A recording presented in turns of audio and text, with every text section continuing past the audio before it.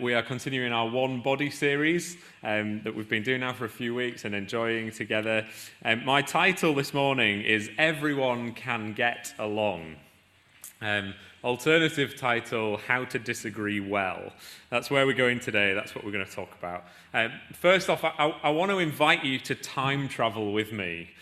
Not particularly long ago, just 15 years ago. Do you think you can manage that? Imagine a time 15 years ago. I don't know at what stage in life you were, where you lived, what your life looked like, but 15 years ago, what if I were to tell you that there was a website with an app eventually, if you would even know what an app was back then, that would become big, like really, really big.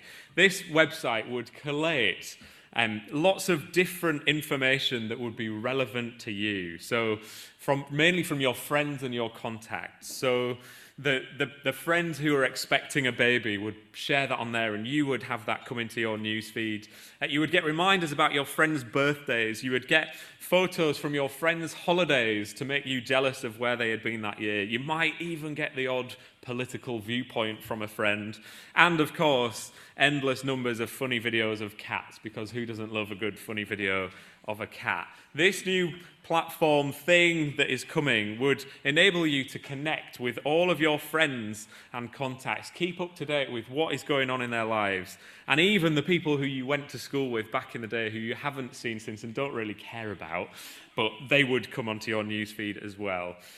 Would you believe me if I told you that that was coming 15 years ago, and that this amazing new platform would grow to have 45% of the world's population registered to it, and where each of those members of this new website platform thing would spend, on average, 58 minutes a day scrolling through these updates from their friends? Would you have believed me 15 years ago if I'd have told you that this would coming? And alongside that this company that founded this would become so huge that they would be making, in 15 years in the future, $22 billion per year in profit. Like, that's a pretty big thing that has happened to our world, isn't it, in the last 15 years. Now, listen, there's obviously a lot of good about Facebook, isn't there? That's why 45% of the world's population are registered on it, and it can be used well. But there are also some things that come along with these big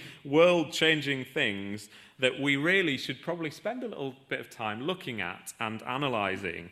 You see, I remember back in the day, Facebook actually came out for me when I was working on my dissertation, which was really unhelpful because it was this new cool thing.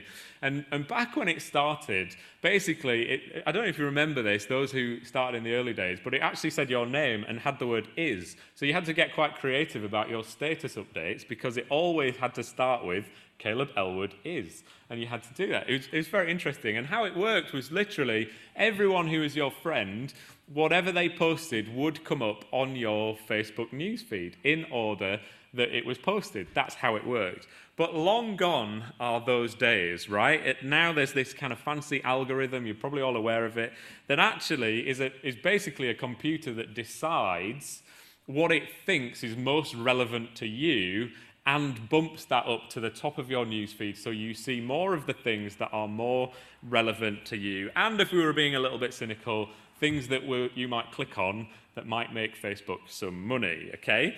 This is how it works. And basically, the more you engage with what other people post, the more likely you are to see more of those things in the future. The less likely you are to click on those things that people post or to hit the like button or whatever, the less likely they are to come up in future on your newsfeed. Now, this way of kind of making information relevant to you is not just kind of unique to Facebook. Lots of other social media platforms work this way. Even some news sites these days actually will prioritize the kind of articles that you click on and kind of put those to the top of the list for next time. It's good and it's helpful, right? It makes us see the things that are relevant to us. But one of John Wilson's favourite questions these days when it comes to elders' meetings and making decisions is, what might be the unintended consequences of this decision? It's a good thing, it's a helpful thing, but are there some unintended consequences? Well, let's be honest about this. The reality is, the unintended consequence is you see more of the things that you click on and you are happy with and you agree with, and less of the things that you disagree with or dislike. We have got ourselves what is known as an echo chamber, haven't we? It's lovely, it is cozy, it is beautiful. Everyone in the world agrees with us. What a wonderful world we now inhabit, full of harmony and love. Now, I'm not knocking Facebook entirely here, he says with a twinkle in his eye. It has its dangers, but it can be good, right? Facebook is not entirely evil. And for those who might be wondering if that is actually my view, some of you will have noticed, I don't have social media accounts these days. That was just a personal decision I took rather than some big grand judgment on social media companies. What I used to do every single January, I used to give up social media just to prove to myself that I wasn't actually an addict. And last January, at the end of January, I realised I didn't miss it at all, so I just deleted all my accounts. It was really that simple. And the thing is, I'm not really having too much of a go at Facebook here, because ultimately, let's be honest about this, I think it just reflects human nature, right? Let's be honest about this. This is what we tend to do in life. It's easier. We like spending time with people who agree with us, and we don't really like spending that much time with people whose views might offend us or we might disagree with. An example of this, I'm going to get political as well today. This is highly controversial, isn't it? I'm not really, but I'm going to talk about Brexit. Back before the Brexit referendum, I was witness to a conversation between two church members and about how they were intending to vote. It became quite clear quite quickly that one person was going to vote to remain in the EU and the other person was going to vote to leave the European Union. Both of them, here's the interesting thing, when they were in this conversation, both of them acknowledged that the other person that they were having this conversation with was the first person that they had actually come across and had a conversation with who was voting a different way to them. Literally, it was like, I don't know anyone else who is voting the same way as you. All my friends, the people I know, are voting the same way as me, and both of them said this. Now, it was a good, friendly, civil conversation, and I know those two people are still on good terms, but it was an interesting interaction. Both came to the realization in that moment that their lives were surrounded by people who intended to vote the same way. Echo chambers don't just exist on social media, right? We naturally tend to choose to inhabit a nice, cozy echo chamber surrounded by people who are more closely aligned with our views and where we come from. Now, and that's just the reality, isn't it? If we follow the easy path being just hanging out with people who are more like us, really. This is the reality of life that I think God might want to speak into today as part of this One Body series, because when you put your faith in Jesus, you become part of a new entity, this thing we call the church, the body of Christ. And whether you like it or not, you are now connected with people who come from all different kinds of viewpoints and backgrounds. The church is probably, I can't think of anything more diverse than the church, but I think the church is probably the most naturally diverse group of people in the entire world, right? We come from all different walks of life, and we are united by one thing in Jesus. So how are we meant to get along when we disagree strongly about the important issues of the day? How are we meant to be part of a life group with people who are voting for different people than we might vote for? How are we meant to be brothers and sisters in Christ with people who come to different conclusions about particular Bible passages? Well, I've got three things we want to talk about today that I think might be helpful. When we realize that we disagree, you've probably been in this situation. You're in a conversation with somebody, and there's a moment where you come to that realization that, oh my word, they believe something different to me, and it's making, I feel it. I can feel that tension rising. In that moment, there is a myth, a lie, that tries to wreak havoc in our interactions with that other person. And the mischievous lie is this. It goes something along these lines. I have a choice to make here between keeping a friend and telling the truth. That's the lie that we encounter that will try and kind of speak to us and control our behavior when we realize I'm in disagreement with this person. There's some kind of potential for conflict here. There's a lie that tries to cause mischief. It says, I have a choice to make between keeping a friend and telling the truth. We have to recognize that this is a lie, and then we have to reject this mischievous lie outright and choose to believe the truth that you can still have a good relationship, a friendship with someone you disagree with. Think about it this way. Jesus had his own little life group, right? 12 people who followed him around, these 12 disciples. He shared life with them, did his ministry with them. I just want to read from Matthew 10, verse 2, this list of disciples, and we're going to look at a few of the characters. It says this, these are the names of the 12 apostles. First, Simon, who is called Peter, and his brother Andrew. James, son of Zebedee, and his brother John. Philip and Bartholomew. Thomas and Matthew the tax collector. James, son of Alphaeus, and Thaddeus. Simon the zealot, and Judas Iscariot, who betrayed him. Well, what do we know about these disciples? Some of them we know more than others. That's the reality. We don't know much about some of them, but let's just look at a few of them, okay? Peter, a married fisherman, he's a leader in the bunch, right? It's pretty obvious. Often the spokesman of the 12 to Jesus. He's brash and he's brave. You've got James and John, widely believed to be from a well-to-do family.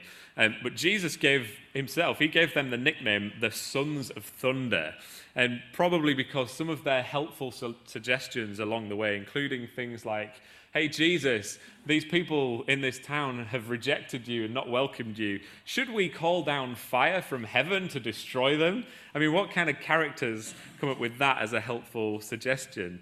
You've got Bartholomew, who some scholars believe he may have been the only disciple who came from royal blood, a man of standing and character and noble birth.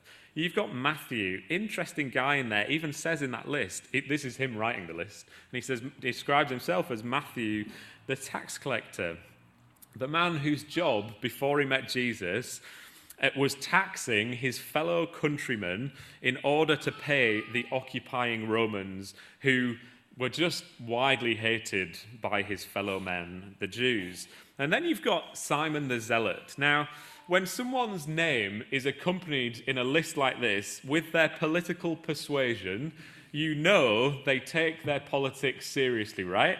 In my mind, the equivalent of this today would be like Tony the Tory, or BNP Beryl, or Larry the Lib Dem. It says something about you, doesn't it, if your name is accompanied by your political preference. The Zealots, these were fanatical Jewish nationalists who were crazed with hate for the Romans and everyone who worked for Rome. You've got this guy alongside Matthew, the tax collector, widely seen as a traitor. I mean, can you imagine the conversations that went on around the campfire on an evening in that group of 12? These guys, I can't imagine, were, perfect harmony all the way. Like, you read the New Testament, and there are examples of them disagreeing and falling out. But if Jesus can keep that bunch of ragtag guys together for 3 years, then surely it must be possible for us to stay connected, well connected within a church to other people who have different views and backgrounds. I mean, this is just what I love about the church. Like, where else do you get this tapestry of life? You have the full spectrum, the full range of people from different incomes, people from different backgrounds, different nationalities, different political views, different ages, different races, all together as one body, one family. What a beautiful thing it can be. But to get there, we have to first reject the lie that says we can't do it. We can't remain friends with people who we disagree with. The second thing that I believe will be helpful for us to get along when we disagree is to keep the focus on Jesus, on the really important stuff that we do agree on. As a church, we've always tried to be pretty clear on this. We want to keep him, Jesus, central. We want to talk about Jesus more than we talk about anything else. And while there might be room for other views on more secondary matters, we want to be united about the really important things. Now, obviously, you have to draw a line somewhere, don't you? In terms of your willingness, you have a choice. Like, what kind of church setting, who am I willing to be in relationship with in terms of being in a local church family? You know, on the one hand, if you hold a really high bar on this, you're only going to be willing to be in a church family with people who agree on absolutely everything. If that's your approach, then, like, you're going to end up in a pretty small church, right? Like, trying to find a bunch of people who believe exactly the same things that you do about everything, you're probably going to be flying solo in terms of your church. On the other hand, however, you know, if you end up comfortable with all views, maybe even different religions, it's all the same God, really, let's just be together, then really to get to that point, you have to invest in the idea of what we might call relativism, where there is no absolute truth and where competing views are all true. If I'm honest, I'm just not sure how that fits with the Jesus who says that he is the way, the truth, and the life. These are the extremes, I appreciate that. And there aren't many people who would hold to one of those extremes. But let's be honest, this is a real live issue in any local church. We find ourselves in agreement on some things, and we find ourselves in disagreement on other things. This is where I'd want to suggest something like a kind of traditional creed might be helpful. A creed is usually a formal statement of belief, usually designed to be easily remembered. One of the first examples of this we find in the New Testament, this is widely believed to be a creed, is when the Apostle Paul, he is writing his first letter to the church in Corinth. And by the time he gets to what we know as chapter 15, he's attempting to remind his readers of the basic truths that he's giving his life to passing on to others. This is widely believed to be one of the first Christian creeds. We're going to read it, 1 Corinthians 15, starting at verse 3. He says this, he says, "I passed on to you what was most important and what had also been passed on to me." As in, this is the distilled version of the most important truths that I have received and I've spent my life trying to pass on to you. And this is the creed as he gives it. The very heart of the gospel says this: Christ died for our sins, just as the scriptures said. He was buried and he was raised from the dead on the third day, just as the scriptures said. He was seen by Peter and then by the 12. He's like, if I can distill it down to anything, like this is right at the crux. And we have other creeds, don't we? Fairly on in the history of the church, what we now know as the Apostles' Creed was written. And again, this is an attempt to bring clarity to what are these things that we can just find real agreement on in the church, these basic truths. And I think for us, this can be a helpful summary of, you know, these wildly important things that we want to be unified around and we can all agree on fairly easily. So we're going to read this through together, whether you're in the room or whether you are watching along at home. I'm going to give you the opportunity just to kind of speak these out together. And in the room, just to reassure you, you are allowed to do this under COVID restrictions.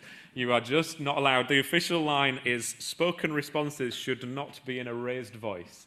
So I will leave that to your subjective opinion as to what a raised voice is, but I believe you can speak at a normal volume and that will be okay. So we're going to put these on the screen here and we're going to read them together as one. Okay. We believe in God, the Father Almighty, creator of heaven and earth. We believe in Jesus Christ, his only Son, our Lord, who was conceived by the Holy Spirit, born of the Virgin Mary, suffered under Pontius Pilate, was crucified, died, and was buried. He descended to the dead. On the third day, he rose again. He ascended into heaven.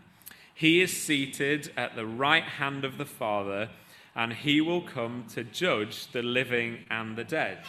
We believe in the Holy Spirit, the holy Christian church, the communion of saints, the forgiveness of sins, the resurrection of the body, and the life everlasting. Amen. Those are pretty good truths, aren't they? Like that we can agree on and we can celebrate. And what I want to suggest is where there is that unity, that agreement, let's celebrate them. Like let's not just kind of focus our attention on the bits we disagree with. Let's keep those things central. Let's be wildly zealous about these truths because these are saving truths, right? These are life-changing, just pure, good and right and true for everyone truths, aren't they? They're not just kind of we think we believe this stuff. These are the things that actually have saved us. And so we want to celebrate those and agree on those things. So we can celebrate what we agree on, but what do we do about the things that we don't agree on? I want to suggest that we approach these disagreements with humility. Let's not be tempted to ignore elephants in the room. Let's not pretend that we don't disagree on things. Let's talk openly with others, with humility, listening to others and sharing our views. Here's the reality, right? When you have that moment, that growing unease, when you realize you're not aligned, you're in disagreement with someone, you hit that mischievous lie that says, if you talk about it, you're going to ruin your friendship with that person.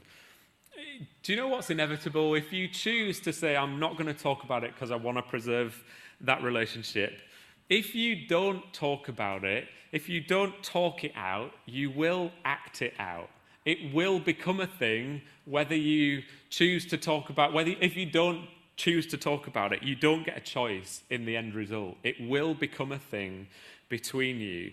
I honestly think that is true. If you don't talk openly about this thing that is causing tension, that tension will build up and you will start to act differently towards that person. So we need to have these conversations, but how do we approach them? I would suggest that approaching the conversation with humility is going to go a long way here. But this is a challenge, right? Let's all be honest about this for a moment. The biggest challenge here is that ultimately the reason we hold the views we hold is because we think we're right?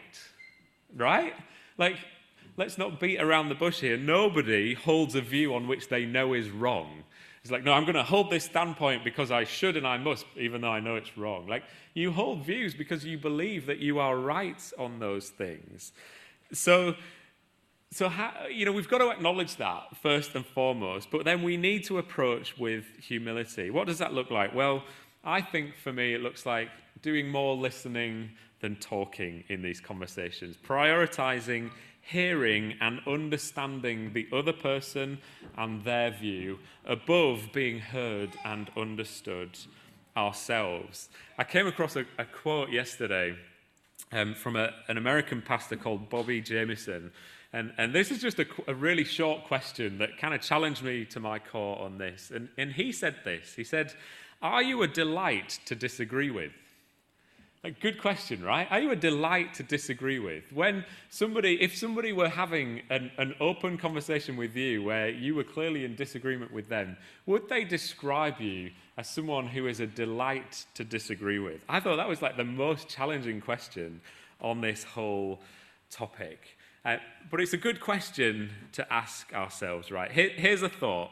How great a place would a church and the world at large be if we had a rule that said, we as Christians, or we as a church, we're going to be 100% zealous and passionate about and confident about everything that is in that creed we just read together, about those fundamental truths. We're going to be 100% on fire, passionate, no compromise on those things. And then everything else, we just held it lightly with being genuinely open to the possibility that we might be wrong on it. Doesn't that sound like a great recipe for a church, an approach for a church family to take? Passionate about the gospel, passionate about Jesus, passionate about his kingdom coming, but pretty relaxed about most other things. I think Paul sums up, he gives some advice to the church in Ephesus that I think is just perfect when speaking into this issue. We read in chapter 4, verse 2. He says, "Be completely humble and gentle. Be patient, bearing with one another in love. Make every effort to keep the unity of the Spirit through the bond of peace. There is one body and one Spirit, just as you were called to one hope when you were called. One Lord, one faith, one baptism, one God and Father of all, who is over all and through all and in all." And he's saying, look, let's be patient and humble with one another. Focus on the big stuff that we do agree on. One hope, one Lord, one faith, one baptism, one God and Father of all. So I think those three things are going to stand us in good stead. If we reject that lie that says we can't do this, we can't still be friends with people we disagree with. If we keep Jesus, we keep clear on Jesus, and if we approach disagreement with humility, that's going to stand us in good stead. So I'm just going to pray, and then I'm going to hand over to Nathan. Father God, I thank you for just the beautiful tapestry that a local church is. People from so many different backgrounds, so many different viewpoints, coming together, united about some saving truths that have transformed our lives completely and utterly. God, what a beautiful thing it can be. But God, we want to do this church thing well. We want to do this disagreeing thing well. We want to be people who are united on the really important stuff. But then where there is disagreement, we do so in a really good and healthy way. God, help us not to sweep things under the carpet, to pretend, put on a kind of fake unity where there isn't agreement. But Father, also help us to have those conversations well, to approach these things with humility. Father, we just want to commit kind of our church family, our body to you. We want to thank you that you have brought us together, that your word says you place the lonely in families. God, that's me. You've put me, an individual, in a community, and I love it. And I love being part of a local church. What a privilege and a joy it is. God, help us to be your body really well. Help us to get along with one another despite our differences. Help us to do that really well. We just ask you, Holy Spirit, to equip us, give us everything we need to do that well. Not in our own strength, but in yours, Holy Spirit. So come and fill us. Come and give us the strength we need. Come and give us everything we need, the wisdom we need, the humility we need, the grace we need for one another. Amen.